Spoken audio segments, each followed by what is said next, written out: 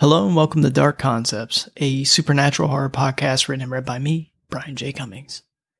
I hope everyone is doing well out there. Amidst the chaos, we've made it to episode 19. Yay! I just want to take a minute and say thank you to everyone for sticking with me and listening while I try to figure out exactly what I'm doing here. If you had told me a year ago that I would have a podcast with 19 short stories up on it within 12 months, all read by me, no doubt, I think the idea would be a good one, but a highly unlikely one. But here we are. Putting a mic in front of my face has been a whole leap outside of my comfort zone. And that's not even counting the live readings I've done. It's been by far the most challenging and exhilarating thing I've done. And it means the world to me that people actually listen. So thank you, seriously. So with that, let's talk about ending the first season of Dark Concepts.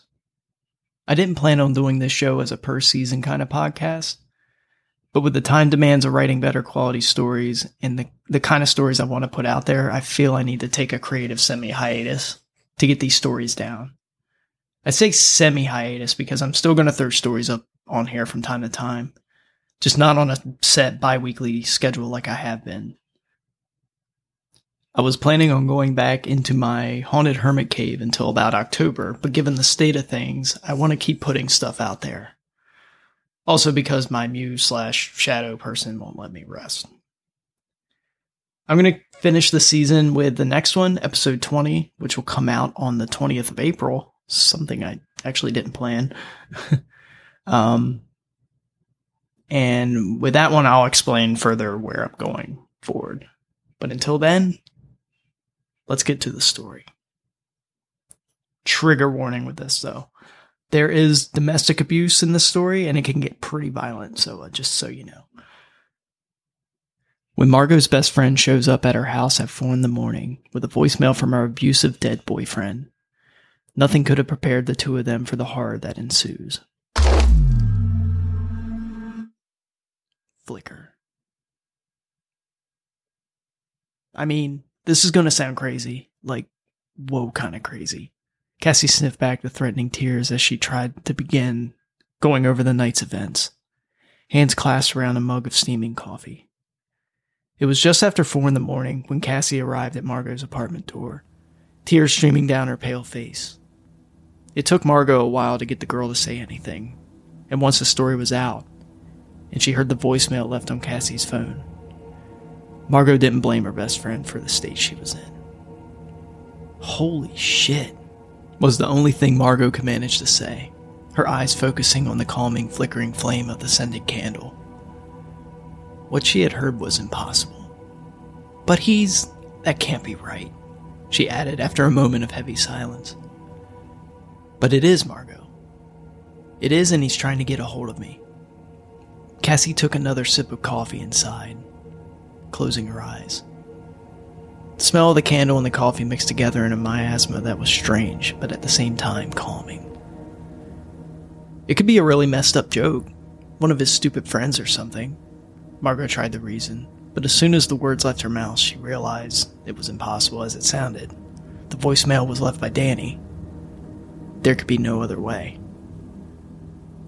Cassie didn't have enemies, at least none left now, and least of all cruel enough to try to recreate her dead boyfriend's voice with a phone call in the middle of the night. Cassie began to say something but was cut off by Margot's phone as it began to go off somewhere in her apartment. Cassie's eyes became huge for a moment before the two of them realized it was just Margot's wake-up alarm. "Be right back," Margot said, stifling a nervous laugh. She got up and walked into her bedroom to switch off the alarm. When she found her phone on the nightstand, she picked it up and tapped it off, and then froze. She had a voicemail waiting for her, although she never heard the phone ring. She glanced back towards the living room, then back at her phone and took a breath. At first, she heard nothing but static, and her heart began to thud louder in her temples, until the mechanical voice called through the static, notifying her that there would be a 2-hour delay this morning at the elementary school where she taught. Margot laughed and walked out into the living room and began to tell Cassie what had just happened. But when she looked up, she saw her friend standing in the middle of the room, coffee mug still clasped in her hand, but staring down the hallway towards the front door. "Cassie?" she asked, her voice cracking slightly. "What's wrong?" "The door. Someone's at the door," Cassie said, not looking away. Then Margot heard it, the knocking. It was 5:30 in the morning. Who the hell would be at the door at this hour? She tentatively walked over and glanced through the peephole and felt a chill ripple through her. Nobody was on the other side. The knocking came again, but this time manifested as an angry pounding that shook the door and caused Margot to jump. She backed away and glanced at her friend, who was now deathly pale. "There's nobody there," Margot said, her voice quivering as the hammering on the door continued, increasing with intensity. She brought the phone up, not knowing who to call, but as she did so, the hammering stopped. And in a split second before she turned the screen on, in the reflection of the black surface, she saw a pale, contorted face looming over her right shoulder. She jumped and ran into the living room with Cassie and turned to see nobody there. "What the fuck?" she screamed, her breaths coming in shallow heaves. "What?" Cassie asked, looking down the hallway. Just several stacked plates in Margot's kitchenette slid off the counter and crashed to the ground, shattering the heavy silence. Margot managed to grab Cassie by the arm and drag her into the bedroom, just as a wine glass sailed over their head and exploded against the living room wall, showering the two of them with shards of glass. Margot slammed the bedroom door shut and locked it, realizing in hindsight the futility of doing so. After several more disembodied crashes from the living room and kitchenette, the apartment fell deathly silent. "Danny?" Cassie sobbed in the dimly lit bedroom. Her voice choked as tears began streaming down her face. "Danny, you need to stop." All the items on Margot's dresser flew off and slammed into the wall, and Margot felt something shove her, forcing her to fall backwards onto the ground and crack her head against the hardwood floor. She blinked, trying to regain focus, and saw through popping stars that Cassie was now levitating, her feet several inches above the ground.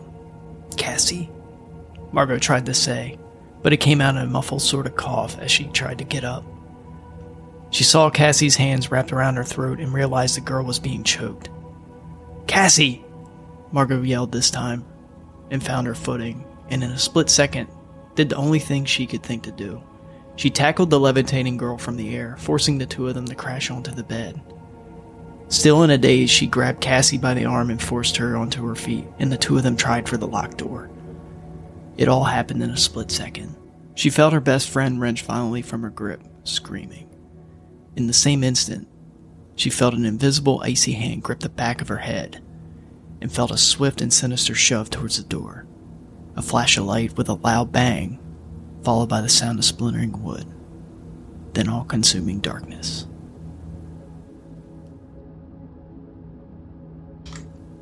Margot never liked Danny.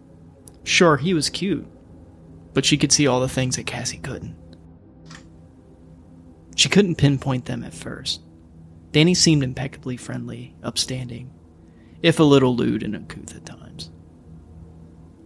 She thought it was the way he would catch him looking at Cassie from time to time with the eyes of a predator, a wolf on the prowl, and as it turned out, was indeed what he was, a monster in a suit of masculine perfection. She tried to warn Cassie about him, but soon it was too late, and she was caught in the spiral of abuse, warrantless forgiveness, and self-pity. As much as she had tried to beg and even screamed at Cassie, Margot could only stand at a distance and watch as he wore down her best friend, down to a weary shadow of her former vibrant self. The girl she had known since kindergarten would have never put up with his depreciating words, his arrogance, his fists. The first thing she had felt when she learned that Danny had jammed his motorcycle beneath the tires of a tractor-trailer was relief. There was only a split nanosecond where she attempted to correct her feelings. The man had just died in a horrible way, and Cassie still cared about him. But then she told those feelings where they could go.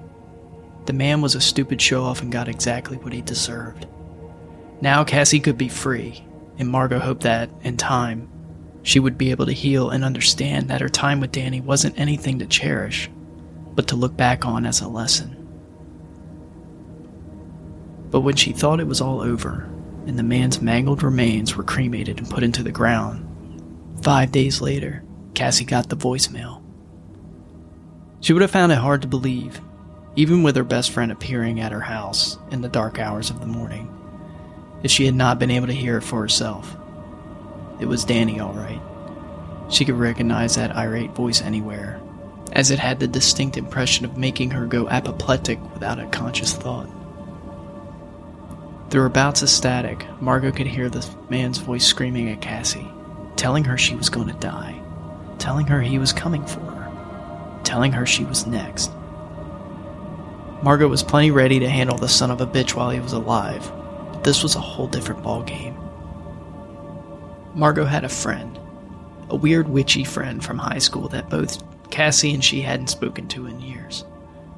Her name was Rachel Breckenridge, and after high school the two of them had never seen nor heard from Rachel again. It was during a sleepover that Rachel had read Cassie's palm, telling her about a significant sorrow that would impact her life. Margot remembered scoffing at the strange girl's predictions, but something Rachel had said had always seemed to stick out when she forced Margot's protesting hand into her own. Rachel had smiled at her with her odd, lopsided smile, her deep brown eyes dilated and showing nothing but black, shimmering spheres encased in white. Always keep a fire burning. Margot felt like she was floating. She couldn't see anything but a dull, flickering glow. Out of focus amidst a sea of darkness, and all she could hear was the pounding of something low, slow, and far away. She pulled her hands out and tried to look at them, but was shocked to see them glowing. "What the hell?" she said, her voice echoing impossibly as if she were standing inside of a great hall. She turned as her eyes came into focus and saw that she was in the ruin of her living room, levitating above the lit candle. How she had got there was impossible to know. The only thing she understood with solid panic was that she wasn't in her body anymore. This panic was momentarily suspended when she heard the strangled cry of Cassie from inside her locked bedroom. Before she could rationalize what had happened, she had flown across the room and slipped through the material of the door as if it were thin air. If having slipped through the solid door hadn't been shocking enough, the vision that she saw on the other side caught her breath to catch. Danny was standing in the center of the bedroom, his body still clad in the torn motorcycle jacket and jeans, his body radiating with a distinctive dark umbra that snuffed out the dim bedside lamp. His face was caved in on one side, revealing jagged shards of bone, and his skin was covered in blackened blood, his single remaining eye glowing with a strange malevolent redness, as he gleefully beheld the dying girl in his clutched and mangled hands. "Let go of her!" Margot screamed and forced herself towards Danny. As she reached the dark surrounding the spirit, she found that it was unimaginably cold, and she held out her hands through it anyway and found Danny's arm and face, giving him a hard shove. Upon contact, the places where Margot had touched him erupted into flames. He dropped Cassie and began flailing backwards, the room now alight with the strange flames dancing off of him. He turned to her, his caved-in face and single gleaming eye, and with an inhuman bellow that shook the apartment, charged at her, bringing with him what looked like a cresting wave of darkness. Margot moved between Cassie and the monster as the wave fell upon her. Everything went dark and silent in that instant, but was immediately followed by the pain of thousands of tiny needles of ice stabbing into whatever matter constituted her being now. She tried to scream but found no sound in this bleak void. Far, far away, she could just manage to hear the strangled cries of Cassie as she tried to survive Danny's incorporeal assault. She heard the roar again, but also heard that slow, muffled pounding, the pounding that soon came faster and faster. Margot closed her eyes and soon found herself seeing the flickering flame again, and then she reached for it. A burst of searing heat and blinding light exploded around her, and she felt her body begin to thrum with something she could only describe as power. All she knew was when she opened her eyes, she was lying on the floor. Something sticky and wet was running down her face, and her right eye was dark and unseeing. she was back in her body, an excruciating reunion. Cursing with pain and seeing with her good eyes, she saw Cassie in the form of Danny, although transparent and wavering, straddling her. She could see Cassie's bloodshot eyes beginning to bulge out of her skull, her face going blue. With a scream, Margot got uneasily to her feet and lunged toward the form of Danny, and swung her fist with everything she had left. To her surprise, the fist connected on the side of his already crushed skull, and engulfed the entire form in dark aura with a violent rush of very real flames. Margot crashed to the ground and watched as the spirit spun and fell onto the bed, catching it on fire. Unthinking, Margot grabbed up Cassie and dragged her, forcing the door open as a spirit form on the bed exploded, showering the room with a gout of singeing fire, signaling the apartment's fire alarm and sprinkler system. She dragged Cassie out into the hallway, feeling the water run down her injured face, and saw Cassie open her eyes weakly before Margot faded into unconsciousness. The first thing she realized when she awoke in the hospital bed was that her right eye was still busted, but she could make out faint shadows, thus proving that what had happened had indeed happened.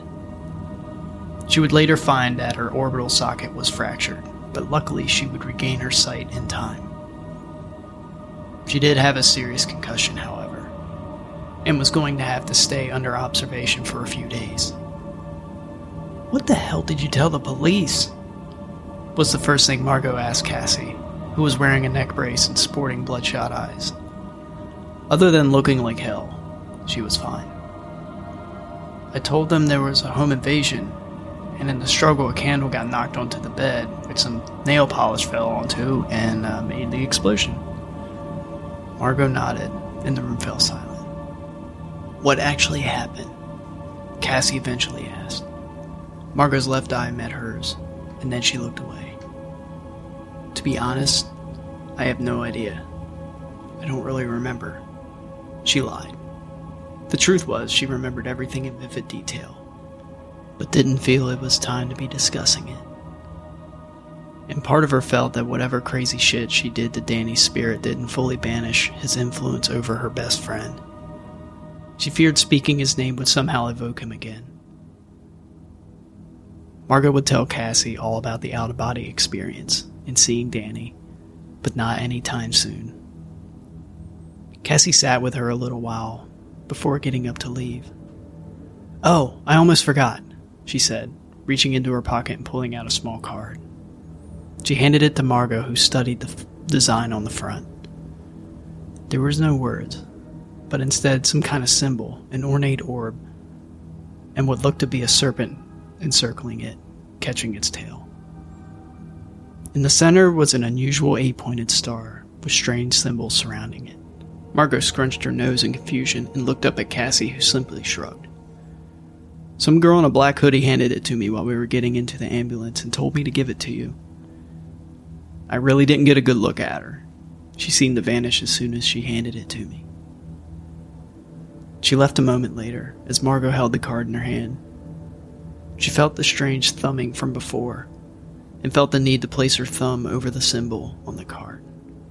As she did so, bright and searing pain bit into her thumb and she dropped it onto her lap. When she glanced down at it, the now charred card, she saw that the strange symbol was now gone, and a flowing calligraphic text had somehow appeared. "The Guardians of the Firmament require your assistance. This is a draft notice. We'll be in touch." As she finished reading the strange little note, she gasped as it crumbled to ash before her eyes. And though it was gone, the pain that had bitten to her thumb remained, as did the thrumming that seemed to resonate with her every heartbeat. Something incredibly strange happened in her apartment, and now she realized that someone else knew what had happened.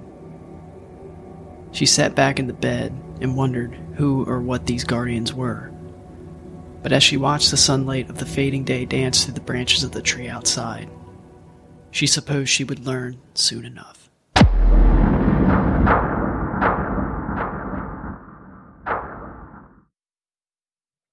If you ever wanted to start your own podcast, I'll say from personal experience, Buzzsprout is a great way to go about it. I've been with Buzzsprout from the start and am extremely happy with the results. If you're like me and don't know the ins and outs of anything having to do with a podcast, or what you'll need to start one, they'll have you covered. Buzzsprout has tons of resources to help you get your ideas off the ground. Two of my favorite features about having a podcast through them is the analytics on the podcast webpage and how seamless it is to place audio players of my episodes into my Squarespace website.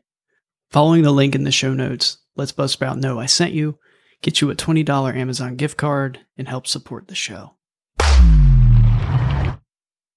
Thank you for listening. If you enjoyed what you heard, leave a like, a rating, a review, and subscribe if you so desire.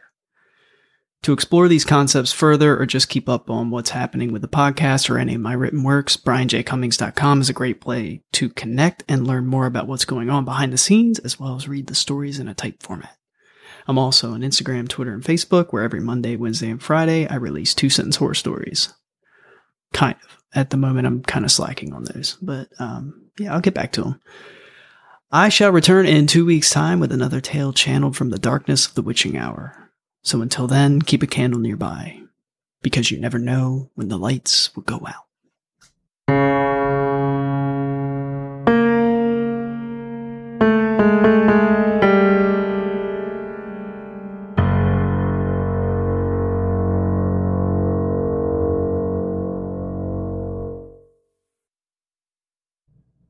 She felt her best friend.